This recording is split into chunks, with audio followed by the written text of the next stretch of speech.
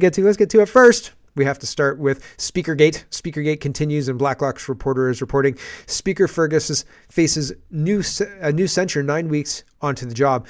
As parliamentary secretary to Justin Trudeau, he was also censured for lobbying on behalf of constituents for a TV license. So that's not good. Not a great track record for the speaker. And Holly Doan says in December 2021, Speaker Fergus, while on the ethics committee, voted against an investigation of COVID contracts for lobbyists. Quote, "It would just be stirring the pot," he said. So he is fully on board. He will look at it exactly the way Justin Trudeau wants to look at it, and no other way. And any other way is probably racist. So it's pretty wild. National Post is reporting out of sight, out of mind. Speaker Fergus to travel outside of the country as he faces calls to resign. And that's pretty interesting. House of Commons staffer says Liberal School of Ethics 101, flee when the pressure gets high. One of the country's out of the country for bonus marks if you can, right? And I mean, Trudeau likes to go surfing in Barbados, et cetera, et cetera. Laurie Goldstein is, when there's a scandal, right, he'll go surfing, right? Bam, done. Anyway, Laurie Goldstein is reporting MPs will be deciding Wednesday whether the House of Commons Speaker Greg Fergus's video in his traditional speaker garb that played at a partisan Liberal event constitutes a, quote, serious error of judgment and merits a committee probe. Okay, so will there be a probe or not? It doesn't look like the dismissal vote will happen right now, but he can't be a part of it because he is the subject of the problem, right? So there's a deputy speaker doing his job, so send him off to Washington, right? Here he is with Nancy Pelosi. Nancy Pelosi says, "It was my privilege to welcome Canadian House of Commons Speaker Greg Fergus and Kristen, somebody else, to Capitol Hill this morning during Speaker Fergus's first official visit to Washington.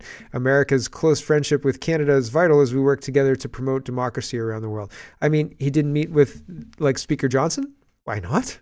What's going on? Former Speaker Pelosi? I don't know. Blacklock's reporter says MPs expected to vote today to have House committee investigate Speaker Greg Fergus for shocking bias. The head referee is in the tank, Commons was told. So that's, I mean, is there going to be something that comes of this? It's a medium scandal.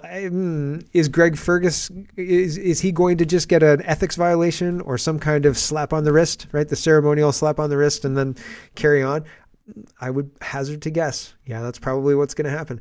Andy Lee is responding to Michael Chong. Michael Chong is saying, it's actually Michael Cooper, my bad. But Michael Cooper says, MP Michael Chong wrote a letter to the PROC asking the committee to adopt our CPC motion for the production of documents related to the intimidation campaign against him. And it's interesting. He goes through basically that unless we get to the bottom of this, unless we get all the information, then we can't possibly understand the depths at the disinformation campaign and the rest of the things that happened with regards to foreign interference, specifically Chinese foreign interference in this case, right? And so he makes a good case, and Andy Lee is talking about it, and she says the Liberals wouldn't want any damaging information on their friend from Beijing that is accused of threatening conservative Michael Chong being made public. Ousted PRC diplomat Zhao Wei was firmly in their corner. So there's all sorts of the network that actually did the dirty deed is Andy Lee and related people are uncovering kind of who it is, and even Canadian diplomats are being, or Chinese diplomats, are being expelled by Canada. So we understand the how, and still we're not going to get very close to the truth, I don't think. Stephen says, conservatives say credibility of foreign interference probe undermined by denying them full standing in the first place. So yeah, it really is. It's not, the whole thing is just like all of the other inquiries. We're not going to get to the bottom of it by design because it's meant to just waste our time and money, I think, too. Duncan says, so the party targeted by the foreign interference doesn't have full standing at the inquiry. Makes sense in Canada. So the Liberals benefited. The Liberals were the ones who were getting money from this whole thing. And the party that ended up getting negatively impacted, so there was WeChats and Chinese language ad purchases to influence people to not vote for the Conservative Party. They don't get full standing. Weird, right? Like, isn't that strange? So the justification I read to you yesterday, it doesn't stand up to any kind of scrutiny. It's not a good justification, and people are upset, but they're not nobody's going to listen, right? Just like with all of the rest of it. I mean, to a degree, people listened with which one? The special rapporteur, and I can't remember his name. Not Rouleau, the other one, the next one. But with him, that whole thing was laughed at so heartily by Canadians that they had to shelve it. But it ended up just wasting a whole bunch of time anyway, and money too, right? Because they did legal things, billable hours and all the rest of it. So it was a waste of time and money anyway, and we got no closer to it. And I fear this is going to be a similar thing. We're just going to drag our feet. Nobody's going to come closer to the truth, and they're going to give us some kind of nonsense report and point to that and say that's the official line. And that's unfortunate. Here's Sam Cooper, and he knows how deep this whole thing goes. Speaking of Andy Lee and other people associated, uncovering just the depths of all of this publicly, right? Sam Cooper is one of those guys doing that kind of work. And he says, good timing for Canada Interference Commission, the Foreign Interference Commission. I really wish allied experts like Alex Jolsk, I'm getting that wrong, but could testify. We need an external view from our allies that have acted in perspective outside the Laurentian bubble. That is so loud and wrong. And so this is the Select Committee on the Chinese Communists. This is a primer on United Front 101, and United Front is the Chinese cyber war or clandestine war, or he describes it pretty well. So this is good. I'll just show a minute and a half, but it's a 5-minute thing. Worth it. If you've got the time, worth it. Link is in the description. Here we go. Bing calls it the Chinese Communist Party's magic weapon. Mao called it one of the 2 weapons the heroic warrior wields to shatter the enemy's positions. Were they talking about nuclear technology, advanced submarines? No. They were talking about United Front work, the CCP's global influence campaign and political warfare strategy. United Front work connects the illegal Chinese police station discovered in Manhattan, thugs assaulting overseas Chinese students at American universities, the ongoing genocide in Xinjiang, and the billions of dollars of IP vanishing from U.S. laboratories. Welcome to United Front Work 101, a crash course in the covert influence and intelligence operations of the Chinese Communist Party. United Front Work is the party's strategy to fight unrestricted political wars through 3 main tactics: silencing criticism of the regime globally, promoting propaganda abroad, and manipulating foreign institutions through clandestine and outright illegal operations. Perhaps the one of the things as well. One of the things I'll mention is that Hollywood, for a time, there was a movie with The Rock, and it had to do, he was disabled in the movie. He's missing a leg or something like that. And the love interest was Chinese. During that period of time, I think it was like 2009, there were a whole bunch of other movies that were having Chinese people in very positive light in Hollywood movies, right? And the reason was Hollywood was trying to expand into Asian Chinese markets. That was the official line I read in some newspaper somewhere. But when you look back at it, it is United Front work that is positioning, that's doing that.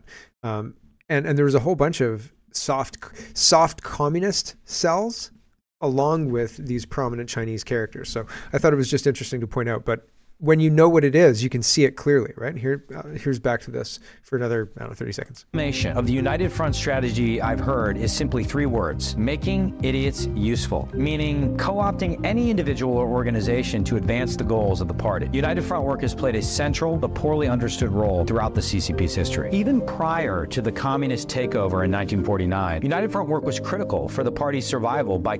So we'll leave it there for a minute. But it's very, very interesting how sophisticated, and what I mean by it's not really just online, because it's not, right? Like they're looking at physically going into laboratories, getting credentialed, being physically in other places. It's traditional spy work, but also cyber, right? Also modern intellectual property, IP, all of that kind of stuff as well. And I think that they're very sophisticated, where Canada is still running like 14.4 baud modems, right? And we're running a 486, and they're running a modern computer. And it's like, oh man, if only we could, boot up a modern web browser, we'd be somewhere. We don't have anything. I really don't think that the Canadian government operates or counter operates against something like the United Front. We are being led by the nose, and by people who don't understand that there are actual threats out there, and people creating those threats through a coordinated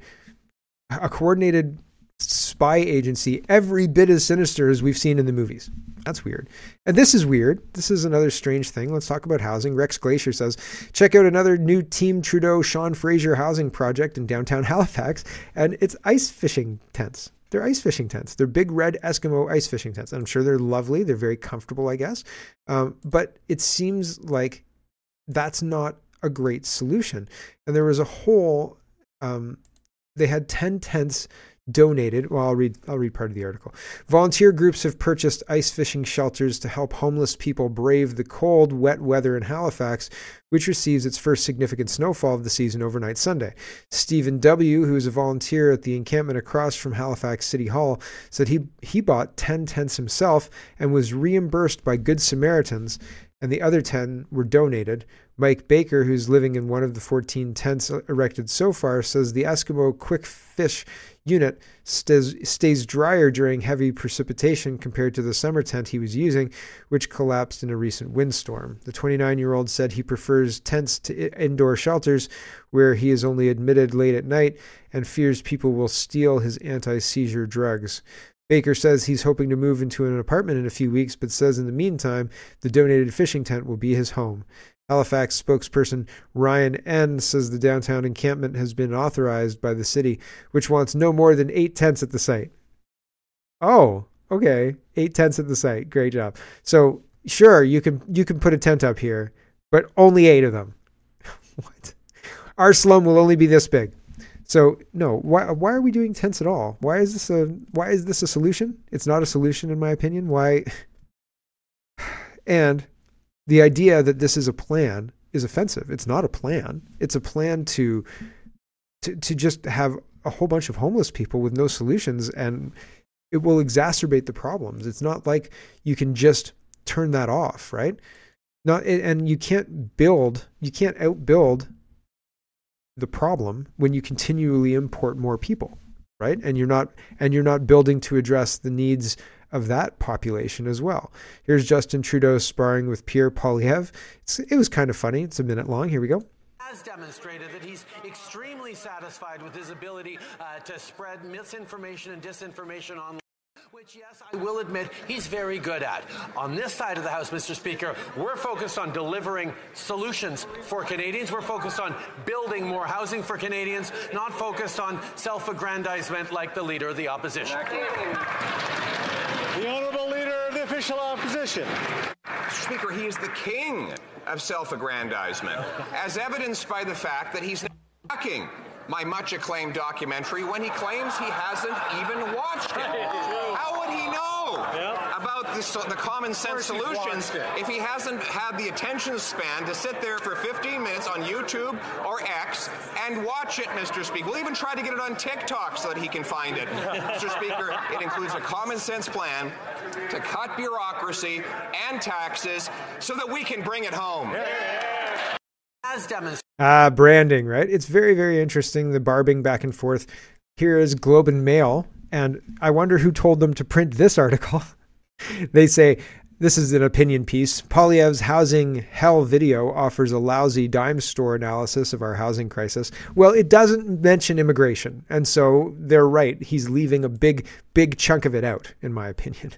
Rex Glacier is sharing Sean Fraser's tweet. Sean Fraser says, when I compare the measures we're advancing to what the Conservative leader is proposing, it's clear that his plan will add red tape, increase the cost of home construction, and build fewer homes. When it comes to home building, it's time to invest, not make cuts. These people have been in charge of Canada for 8 years. And prior to these people, we have never had a crisis like this ever in my living history. And probably before that. I don't know. You'll have to let me know in the comments. I'll have to look it up. If Hoover was a U.S. president during the Depression, and I don't know if Hoovervilles were a feature in Canada, right? I don't think they would be called Hoovervilles, but were there tent cities in Canada during the Great Depression, or did we avoid that? I don't know. But here's Sean Fraser, and it's 40 seconds. Here we go. When I actually compare the measures that we're putting on the table to the measures that Mr. Poilievre is proposing to advance, I just read it. It's garbage. It's rhetoric. It's nonsense. Rex Glacier says you build nothing in 8 years. as government. You personally allowed millions of people to stay in Canada illegally. You are the problem. I agree with that. Here's contrarian. This is Chrystia Freeland, and she is talking about housing. She's talking about housing and food and cost of living and the cost of groceries, et cetera, et cetera. But here is questions and answers that Freeland dodges, all the time dodges. She's not giving a straight answer here. She's using rhetoric and talking points rather than engaging with the question. But that's what the Liberals do. Here's Freeland. And it's a steep hill for us to climb, partly because, as Sean was saying in his opening remarks, this is not a challenge that started yesterday. For decades now, governments in Canada have not been building affordable housing and supporting the building of affordable housing. We are changing that. And the second thing is, and this as finance minister, I see as a huge advantage for Canada, we're a growing country. That's a good thing. Every other wealthy industrialized nation in the world, when they look at their economy, one of the first problems they see is a demographic challenge.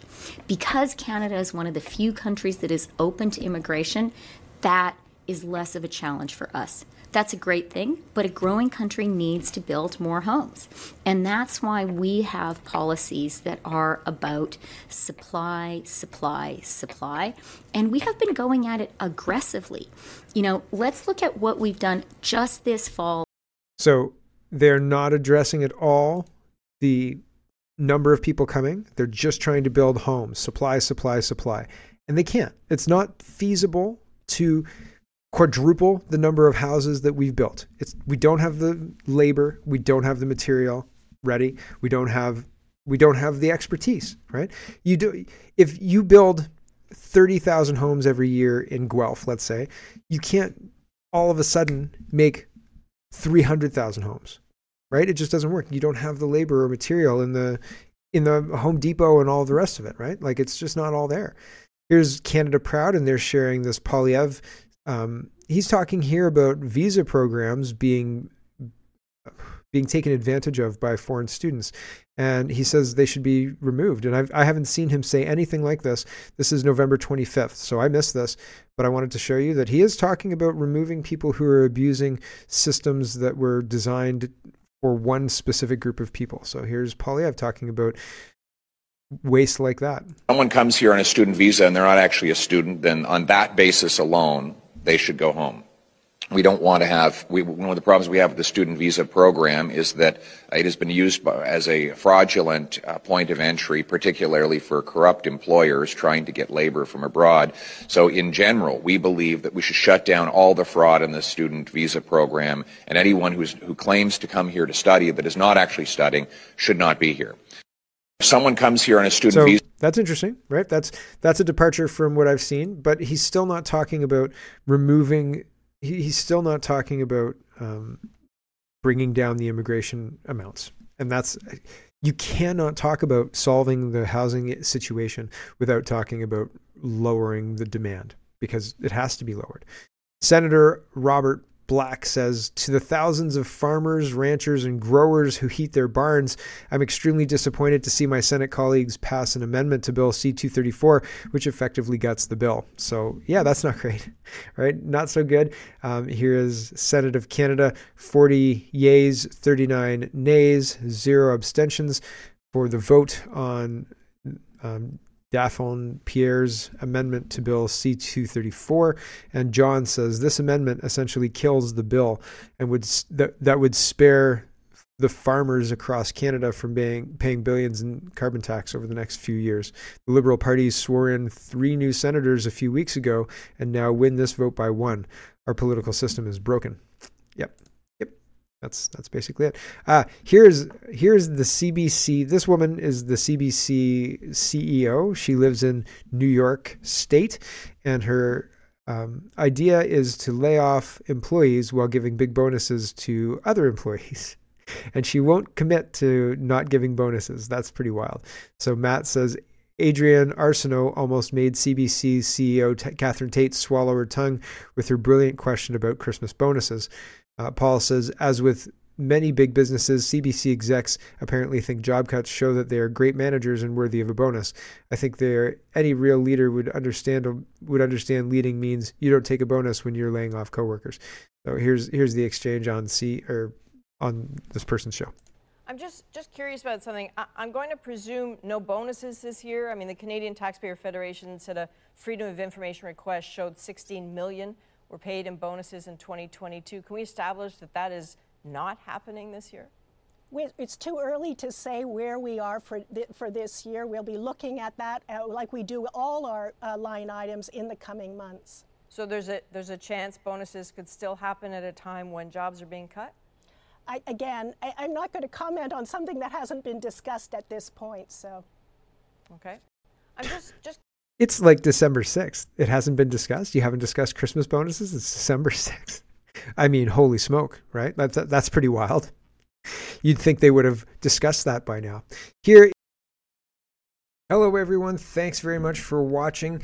This is just a short version of a longer show. If you'd like to get the whole show, you can go over to CanadaPoly.com and sign up for a subscription. Just look in the drop-down tab for Shop and Donate and look for subscriptions, and you'll get immediate access to the full show. Love to see you. Thanks for watching, everybody. Have a wonderful, wonderful